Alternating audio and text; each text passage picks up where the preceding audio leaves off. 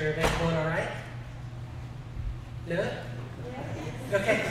That was really quiet in the room. Like, is something happened before I got in here? Have we received some news that I didn't know about?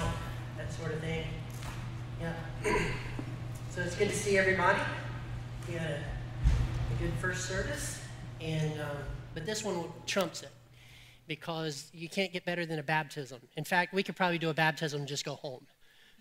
God's already done the work, and we're good to go. But nonetheless, that was fun.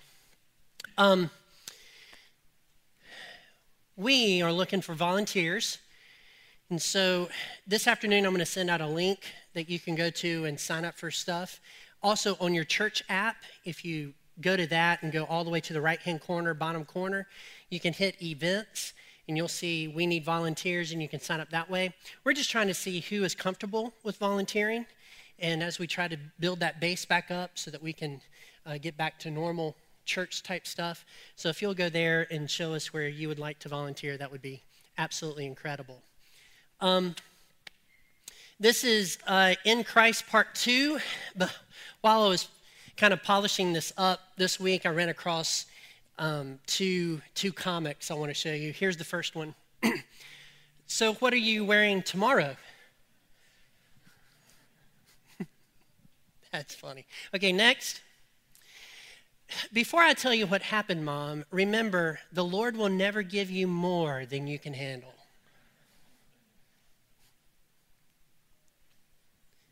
Yeah. Okay, great. Look, can you go back to that one? Do y'all get that? The little boy, or maybe your kids are just perfect. Yeah. Maybe that's why you didn't think that was funny. Or maybe the Lord gave you more than you can handle. I don't know. Anyway, okay. I somewhat am intrigued with like pregnancy announcements, okay? Because I don't necessarily completely understand them, and it's probably because I'm just a guy, okay? Just a guy. I understand gender, not that I would do it if Nicole and I had another baby, and we're not going to. If we had another one, the gender reveal party where the blue stuff goes in the air, it just looks like a lot of fun. There's a lot of smiles, a lot of giggles. The pink stuff goes up in the air. I mean, it looks like it's fun, and the pictures are really nice. And whereas I wouldn't do it, I think it's fine. I think it celebrates the fact that there's a life inside of that lady, and that life is going to come forth, and this is what it is. If I was God, however, which is a good thing I'm not, I would play some tricks, right? Like they would have the gender relief party, and it's a girl, but lo and behold, when the baby's born, boom, boy.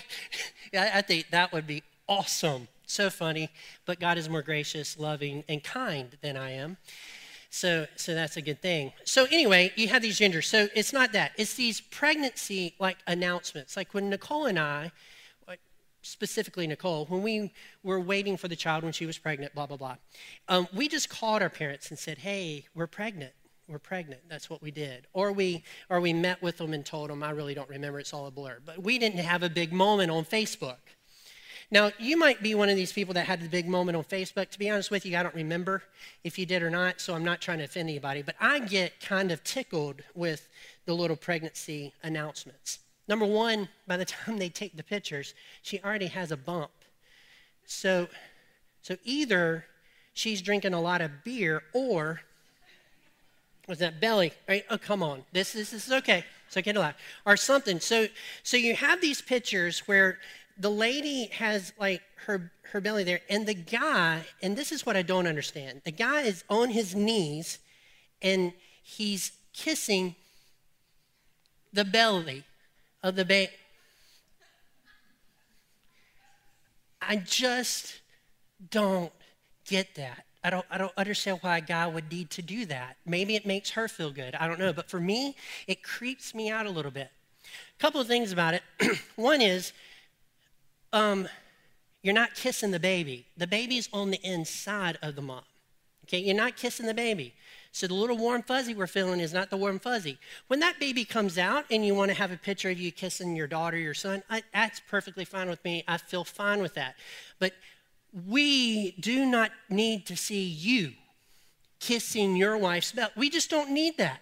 We don't need to see that. We don't need to scroll through that on social media. It's just kind of funny. I don't know why you would do that. I have noticed that most of those guys are named Trevor. So there is that. Okay, I'm just having fun. That said, when we go on social media, we are trying to portray an identity that we have. Now, this is where I'm serious. Identity that we have. In that particular regard, we're trying to say, hey, we're pregnant. We're identifying with this pregnancy. We have gotten married, we are having a child, and we're excited about it. That's our identity. When you have the gender reveal party, you're trying to show the identity of that child, whether it's a guy or a girl, and you're trying to tell the world that. You're trying to say that one day we are going to be more than two, we're going to have three.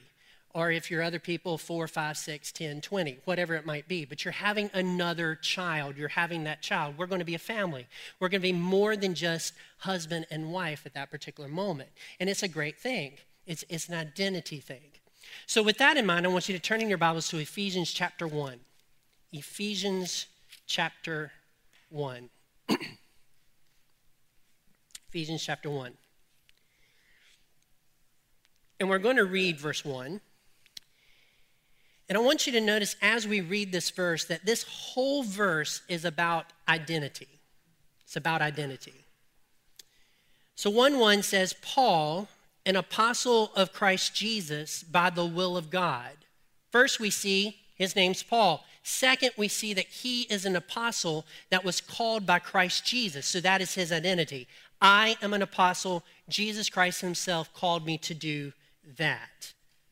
And it's by the will of God. This is the will of God for me. I did not choose this myself. He chose me. And so he's making his identity as a church leader, as a leader of what God is doing in the world, and he's a part of that will. Then he identifies who he's talking to. And he says, to the saints who are in Ephesus. Now, in order to be a saint, you have to receive the Lord Jesus Christ as your Savior. You have to accept him, his death, burial, and resurrection. Realize that you're a sinner, accept him into your life. That is when you and I become a saint. You do not have to work towards sainthood. You don't have to one day have people tell you that you're a saint after you die and make you a saint. That's not how this works. It works the moment that you're a Christian, you become a saint, a holy, separated one that God has separated for his purposes. So that's anyone in the room that has accepted Jesus as their Savior. So it says to the saints who are in Ephesus. Ephesus in the border of Ephesus. So that would be the city of Ephesus and the surrounding outside city parts. So anybody within that realm. I would also like to tell you that there is some scholars that also believe that the book of Ephesians was also written to the book of Laodicea as well. But in this introduction, he's just identifying the people at Ephesus. So it's in the parameters of Ephesus. And are faithful in Christ Jesus. That's also a parameter. That is also a border system. You are in Christ Jesus. That is where you are living. So it's a parallel between where you live on earth in Ephesus and where you live in Christ because you received him as your Savior. Now, and if you've listened to me long enough, you know that I'm telling the gospel truth. I am not really good at English. Thank you. Not really, it's just not, I try, but I am who I am. I'm from Colfax, and this is how we talk, okay? It's just how it is. And it's not Colfax, it's Colfax. I'm from there, you say Colorado, anyway, it doesn't matter. So in Christ, you have this, and in Ephesus, it's called in Greek, the locative of sphere. That means that you are living within this bubble. You're living within this boundary. So locative of sphere would be Ephesus or Christ. You are living within the realm, the boundaries of the Lord Jesus Christ, is what he's saying. Now, I would submit to you today that if you're living in Christ, the boundaries are almost limitless. The options that you have for life are almost limitless. That's counterintuitive to how we really think. We think that the options are in the world that we're living in right now. We think that that's where all the options are for us to have fun and for us to have life. But in reality, for the believer, if you're living within the realm of Christ, within the boundaries of who he is, those boundaries are almost limitless. They limit you when it comes to sin and living lives of unholiness. So when you decide not to live within how he wants you to live and you live outside of that, your world as a Christian shrinks to the world that you're living in around you. Is this making sense? You've decided to live here instead of in the riches of the mercy and the grace of the Lord Jesus Christ. So it's a bigger area to live in. There is more options. In this text, it tells us a little bit about living in Christ Jesus. If you notice chapter 1, verses 12 through 15, it says, so that we who are the first to hope in Christ, notice in Christ, might be to the praise of his glory. In him, you also, when you heard the word of truth, the gospel of your salvation, and believed in him, were sealed with the promise of the Holy Spirit, who is the guarantee of our inheritance until we acquire possession of it, to the praise of his glory. So the sealing of the Holy Spirit is what we have in Christ. It shows ownership, protection, validation. It shows a relationship that we have now with God the Father, the sealing that the Holy Spirit has. A relationship, validation, protection, ownership. It is a good thing that you and I are owned by God the Father, God the Son, and God the Holy Spirit. Before we were slaves to the world, but redeemed out of that into Christ. And we no longer have those chains. We are free. We are free. So it's a seal. It also means that once I become a Christian, I will always be a Christian. I am sealed by the Holy Spirit. The Holy Spirit lives inside of me. Romans chapter 8, verse 15 through 16 tells us a little bit more about the sealing. It says, for you did not receive the spirit of slavery to fall back into fear, but you have received the spirit of adoption as sons, by whom we cry, Abba, Father. The reason you can cry Abba, Father is because the sealing of the Holy Spirit that you are now a child of God. The Spirit himself, it continues, bears witness with our spirit that we are the children of God. There is something inside of me that connects me with God the Father. There's something inside of me that says I am his child and confirms that in my very soul.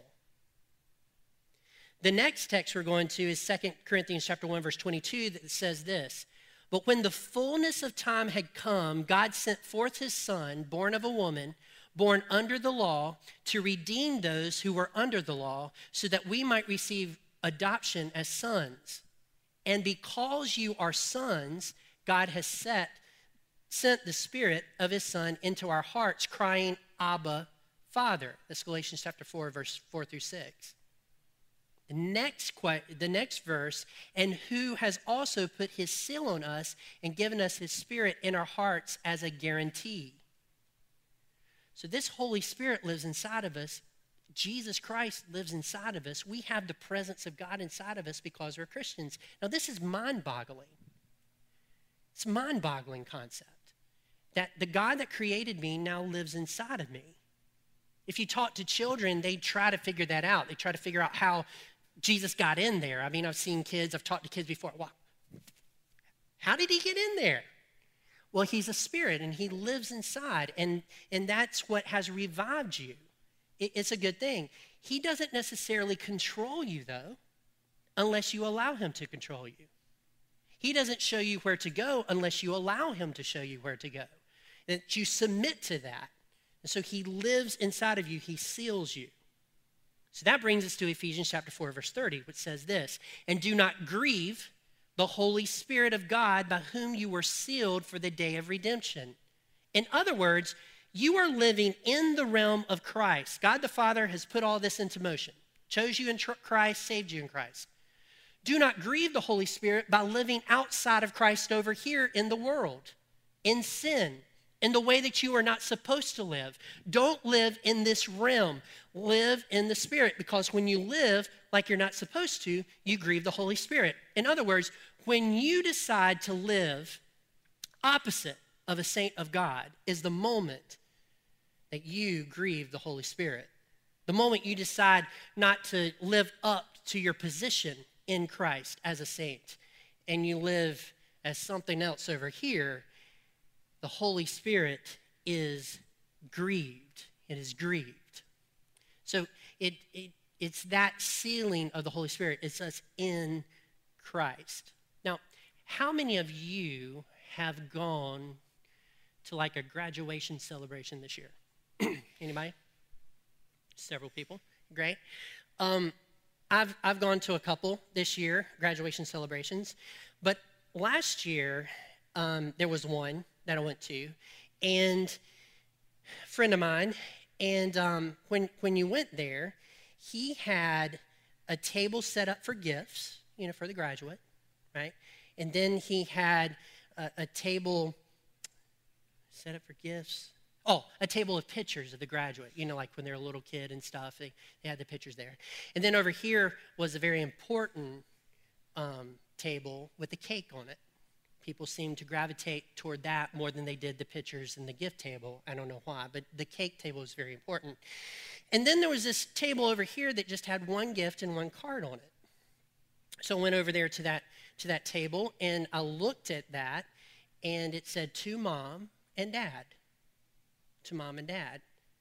So I went over and I asked asked my friend about it. He said, yeah, that is interesting. In fact, yesterday, he was telling me, we went to a graduation party for a friend of ours, and they had the same table set up. They had a table for graduate and all the gifts there, and they had a table of the pictures of the graduate from baby all the way up, and then they had the cake table, and then they had this little table over here that had a gift on it with a nice little card beside of it that said to Mom and Dad.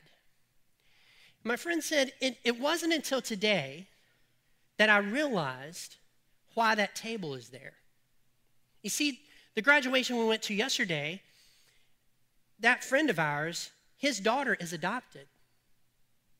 And the graduation you are at today, my son is adopted. And so what these two adopted kids have done is they set up a table and they bought their parents a gift with a card. A gift with a card. Because they are thankful for what their parents have done for them. Now let me break this down for you. I did not have a table or a gift or a card for my parents the 3 times I graduated. Didn't have it. Didn't even think about it. Didn't even think about setting it up. And I will tell you this, my dad decided to support my ministry, and he put me through school. That was a lot of money. I did not have a table, didn't have a thank you card, didn't have a present. Now, my next statement has nothing to do with what's going on in our country, so do not put it in that context, okay? I was privileged to have parents that sent me through school. Not only that, I am their blood. I have their DNA inside of me, right? In other words, what they got was what they got, and they couldn't do anything about it. I came out, there I was. I grew up, there I was. Everything I did wrong that laid a lot on their shoulders that the Lord will not give you more than you can handle, right? Was stuff that they got because I am their kin. I have their blood pumping through my veins. I am their naturally born child, okay? So I didn't think about thanking them for the things that they had done for me. I didn't think about going that extra distance. But see, adoption's different. Adoption is 2 parents that have decided to go out and adopt a boy or a girl, and they're going to have some choice in that boy and girl coming to their house. They go to that place, they see the kids, I know how it all works, but they find the kids that they're going to adopt, and then they go through the legal procedure to get those child, and then they bring that child into their house that doesn't have their blood and doesn't have their DNA, and they love them as if they were their own. That is an amazing choice. That's an amazing choice. I chose them to be a part of my family. They are going to have a different slant on life than I do. See, my kids are either do things that Nicole has done in the past, or they do things that I have done in the past. They are slanted in that direction because fortunately or unfortunately, they have received our DNA. And that is how they act, right? These kids that come in, you don't know which way they're going. And so I think that it's a bigger challenge to parent children that you did not give birth to than it is to parent the kids that you gave birth to. I think it's a bigger challenge. I think it's more work. And this is just from observation. I think that it requires more love. It requires more dedication. It requires just a lot of other stuff than the kids that you normally have. Naturally. So they were chosen, brought into the family, and made a part of that family and equal with the naturally born children. So their view is, I would not be here at graduation today if these two parents had not chose me and saved me out of that life.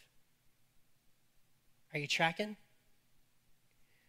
You and I are adopted sons and daughters of God. This means that he went out and chose you and brought you into his family. He chose you to be sons and daughters of his adoption with rights and privileges equal with Jesus Christ. That is an amazing thing. An amazing thing. Look at verse 4 of Ephesians. It says this: even as he chose us in him before the foundation of the world, that we should be holy and blameless before him in love, he predestined us for adoption to himself as sons through Jesus Christ according to the purpose of his will. He chose you and he chose me. God the Father chose us in him. In him. How? Listen, and he shouldn't have chose us. Who do you think is easier to get along with? Jesus or you? God's up in heaven in perfection, talking to Jesus. I mean, I know they're 3 in 1, but just go with this illustration. He's talking to Jesus, talking to the Holy Spirit. They're talking together. In Scripture, it seems they communicate with each other, but they're one God, right? Yeah, I have a naturally born. He has my DNA. He has my blood type. He's absolutely perfect, just like I am. And then God looks down at you and me. Jesus?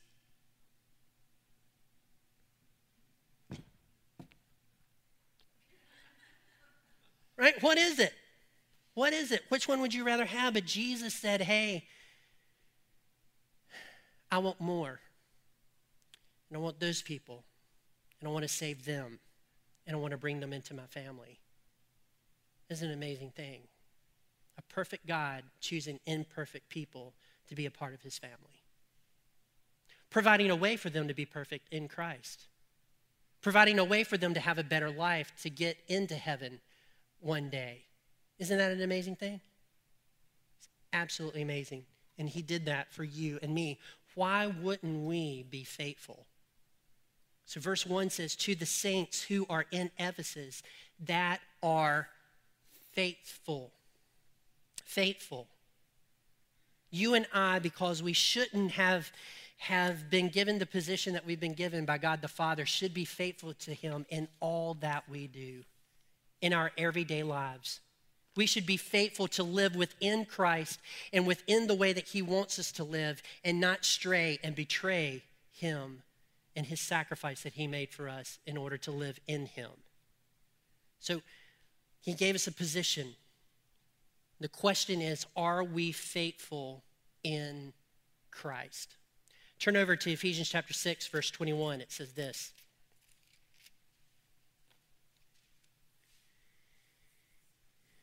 It says, so that you may know how I am and what I am doing.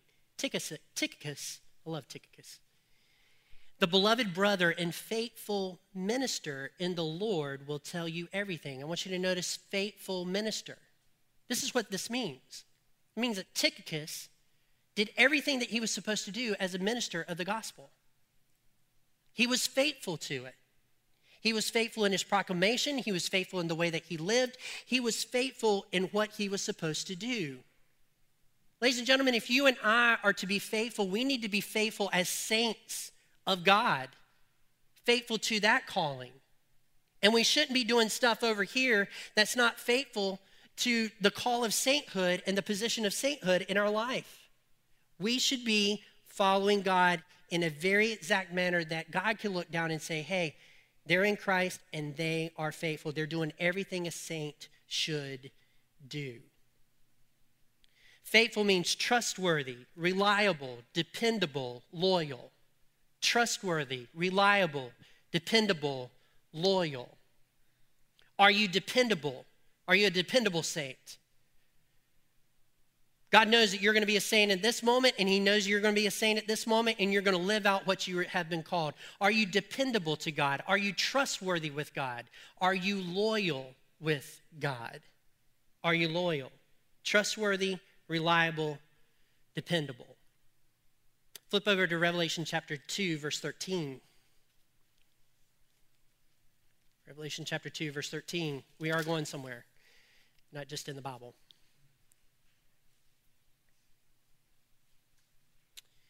Revelation chapter 2, verse 13 says this. I know where you dwell, where Satan's throne is. Yet you hold fast my name, and you do not deny my faith, even in the days of Antipas, my faithful witness, who was killed among you where Satan dwells. Antipas, who was killed and was a faithful witness. How was Antipas a faithful witness? Well, he was given a choice because he was a martyr. He was given a choice to deny Jesus Christ and have a little bit more time to live here on earth, or to stand firm in his faith in Christ and die early and go see Jesus. That was his choice. And so Antipas decided that he would rather die in this world, in Christ, serving Christ, in the realm of Christ, than save his life for a little time and live in the realm where Satan dwells, in Satan's world. You see, there's only two locations that you and I can live in. It's either in Christ or in the world, Satan's world. It's one of the two places. There is no in between.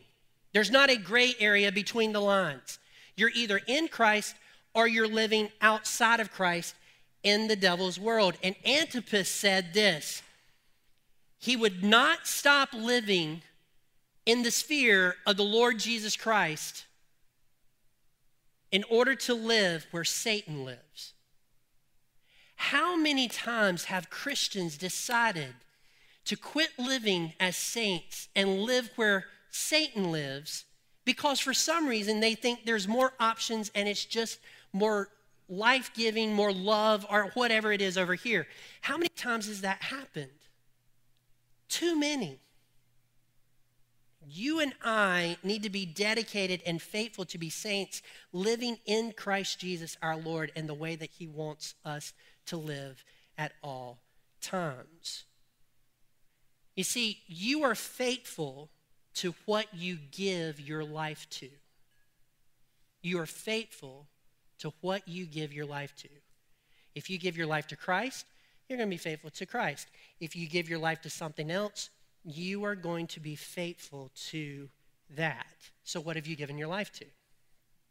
Well, to kind of move us and unpack that particular question, I have a video from Nature Valley. They make food that you... Yeah, great. They make food. I figured y'all knew this. But this came out probably maybe 2 years ago, maybe. But I think it fits in what we're talking about today. So watch this.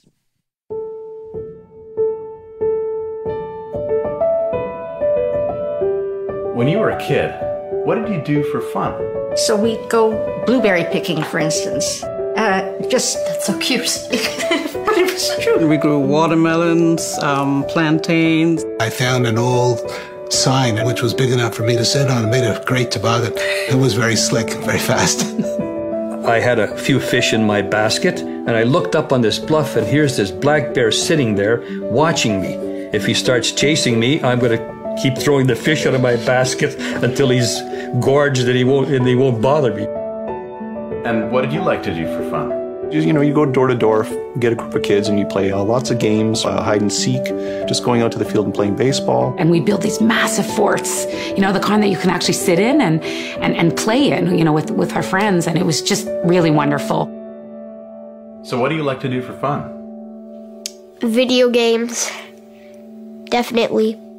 I like to go on my phone, text, some email. My favorite thing to do in the world is definitely watching videos and playing video games. Those take up so much of my time. 3 hours or 3 to 4 hours a day. Same. 5 hours straight. Just last week, I watched 23 episodes of a TV series in less than 4 days. I forget. I'm in a house, I have parents, I have a sister, I have a dog, I just think I'm in the video game, I completely get lost. I would die if I don't have my tablet. Whenever I feel upset, I'd play video games and I'd feel normal. It's really wonderful.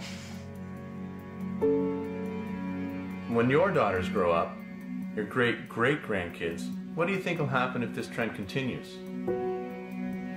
It's scary to think that they'll never have to leave the house. Cindy grew up doing a lot of the things that I did and enjoyed, and I see what my grandsons are doing today, and it's mind-boggling. By the time they have kids, it's going to be a really different environment. I actually feel a little sad because I feel like he's missing out on what's out there in the beautiful world.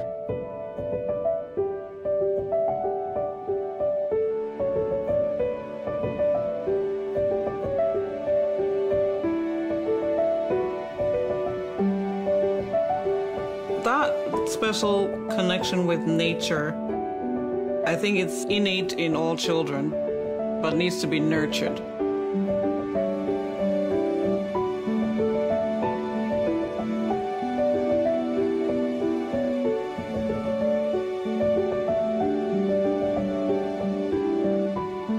Games or how much time your kids are playing video games.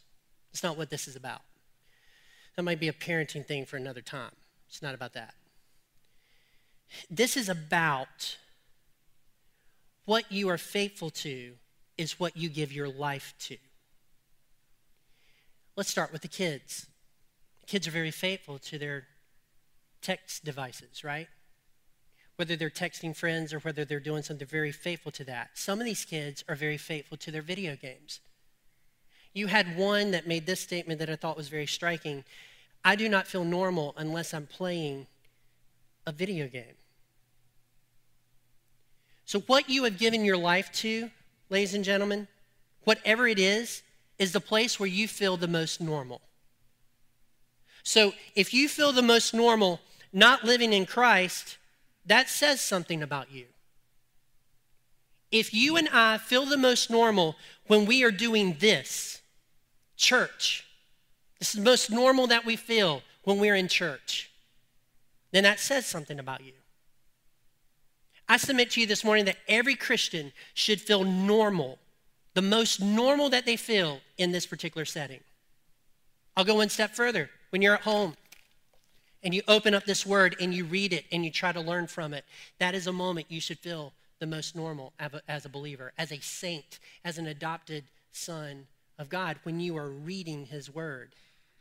Another place where you should feel the most normal is when you pray. when you're communing with that God that created you and you're living in the sphere of Christ, you're living in Christ and you're communicating with him, that is when you and I should feel the most normal. You know where you and I should feel absolutely out of place? In anything that has to do with the world.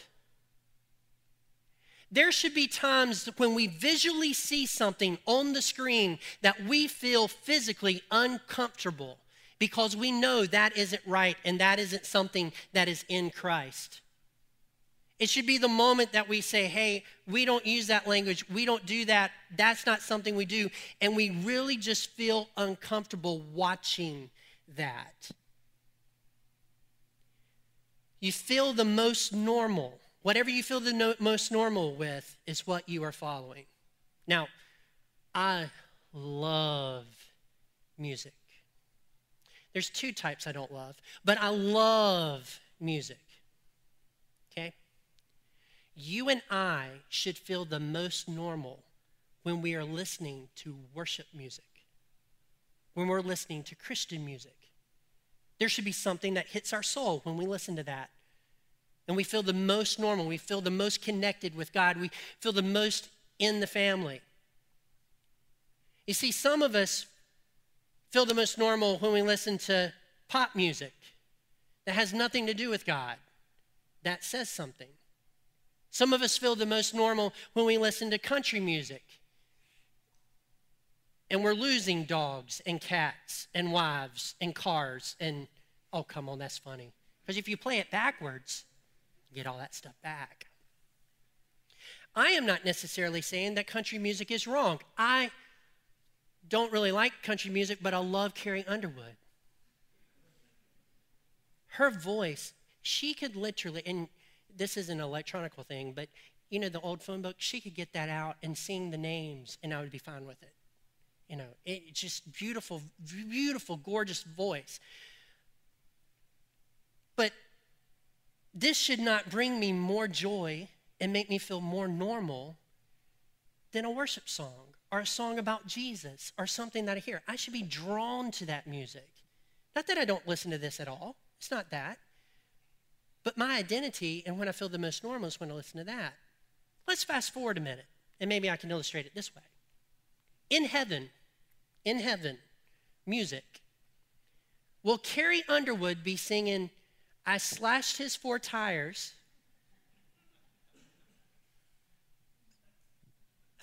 right? That song isn't going to be in heaven. I took a baseball bat to his, that's just not going to be in heaven. That song is not going to be in heaven. What's going to be in heaven? Another song she sings. How Great Thou Art. Man, it's beautiful when she sings that song. You see, what should make us feel the most normal is that praise music that takes us beyond this life into the next one. Into the one that says, not only am I a child of God, not only am I adopted, but I have an inheritance in a better place. And we're going to sing about that.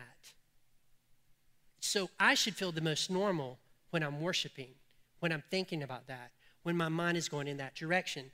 This music should not make me feel normal. It doesn't mean I don't enjoy it, but it shouldn't be something that makes me feel normal and gives me peace.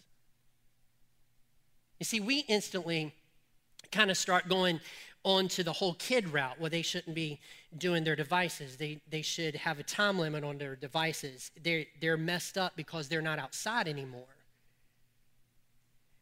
I want to submit to you this morning that the same way that you felt about the kids in that video is the same way that God the Father feels about you and the Holy Spirit feels about you when you're over here messing with stuff that is death, that is not important, where you find your normacy and your stability and who you are in something else besides Jesus Christ.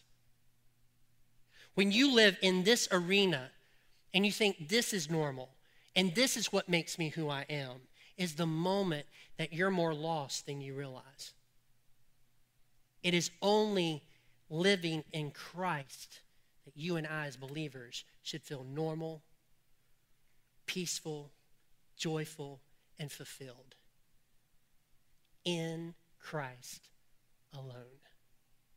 So I ask you, where do you feel the most normal? What are you giving your life to? What are you giving your life to?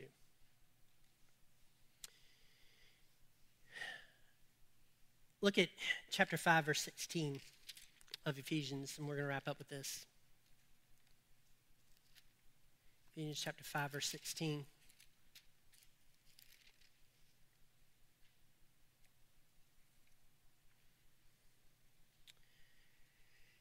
Let's do 15. I'm a preacher. We're going to do something, we're out of verse. Probably about 20 more minutes. I'm just kidding. 15. Look carefully then how you walk, not as unwise, but wise, making the best use of the time because the days are evil. Therefore, do not be foolish, but understand what the will of the Lord is. The best use of your time and my time is living in the presence of Jesus Christ the Lord. We are foolish when we decide to live outside of that. We are foolish when we decide to find our comfort outside of that. You can only have comfort in Christ alone. Amen? Let's pray. Heavenly Father, we thank you for this day that you've given us. We thank you for the start of Ephesians. I want to take a moment to thank you for adopting us into your family. It is something that you did not have to do. It is something that, even though you're a God of peace, we have a tendency not to give that peace back to you. It's a lot of trouble to adopt us into your family. We are thankful for your love and your grace and your mercy that did that. So thankful. Father, I pray for the people in this room. And I pray that if they're Christians, that this week they will find contentment in nothing else but you. That this week, as they do other things that they're trying to find contentment in, trying to find peace in, that you will cause those things not to give them peace. But I pray that as they open up their scriptures, as they pray to you, as they enter into your presence, that you'll give them that peace and that stability that they need. And I know if they do that, that is the moment they'll feel the most normal. We are not of this world any longer in Christ.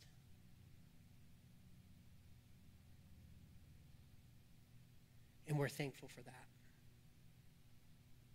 So as decisions are being made and as people are thinking this week, I pray that you'll continue to work by the power of your Holy Spirit, as we are also predestined to become more into the image of your Son. I pray that you will continue to do that work. And in Jesus' name we pray. Amen. Let's stand and sing the words to this number.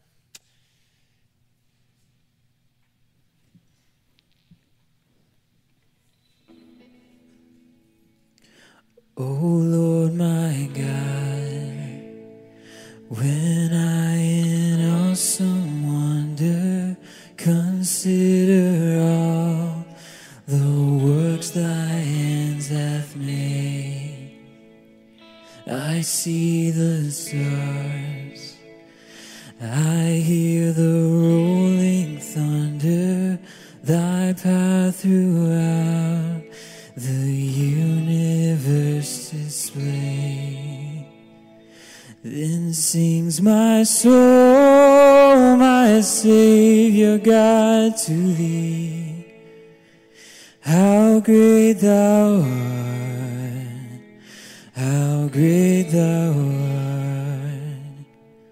Then sings my soul, my Savior God, to thee. How great thou art, how great thou art. All right, let's do the chorus again.